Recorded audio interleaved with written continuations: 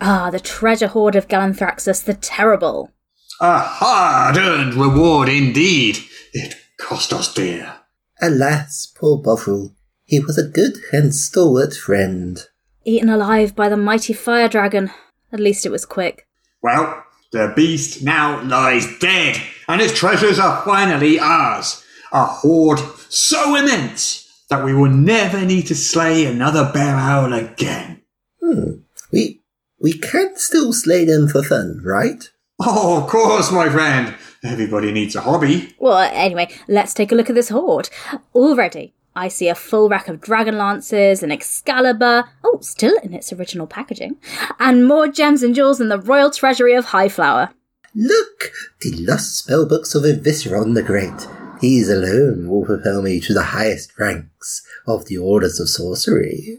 And is that the Holy Grail? Oh, it looks like a gift set. Oh yeah, pack of 6. Well, that's 2 each then. Perhaps we should make a list.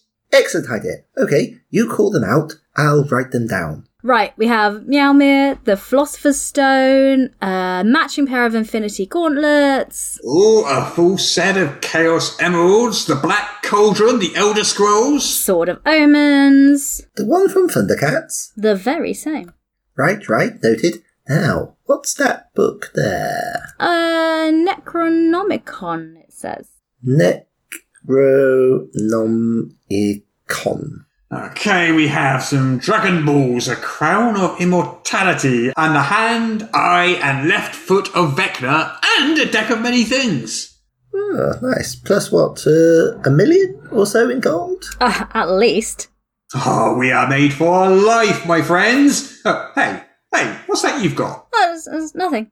I saw that too. You just tried to sneak something into your pocket. I did not. You did too. We both saw it.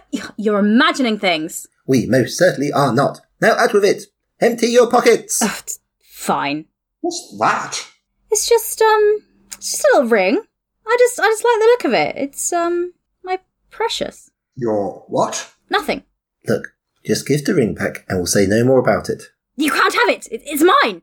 It's not yours. My precious!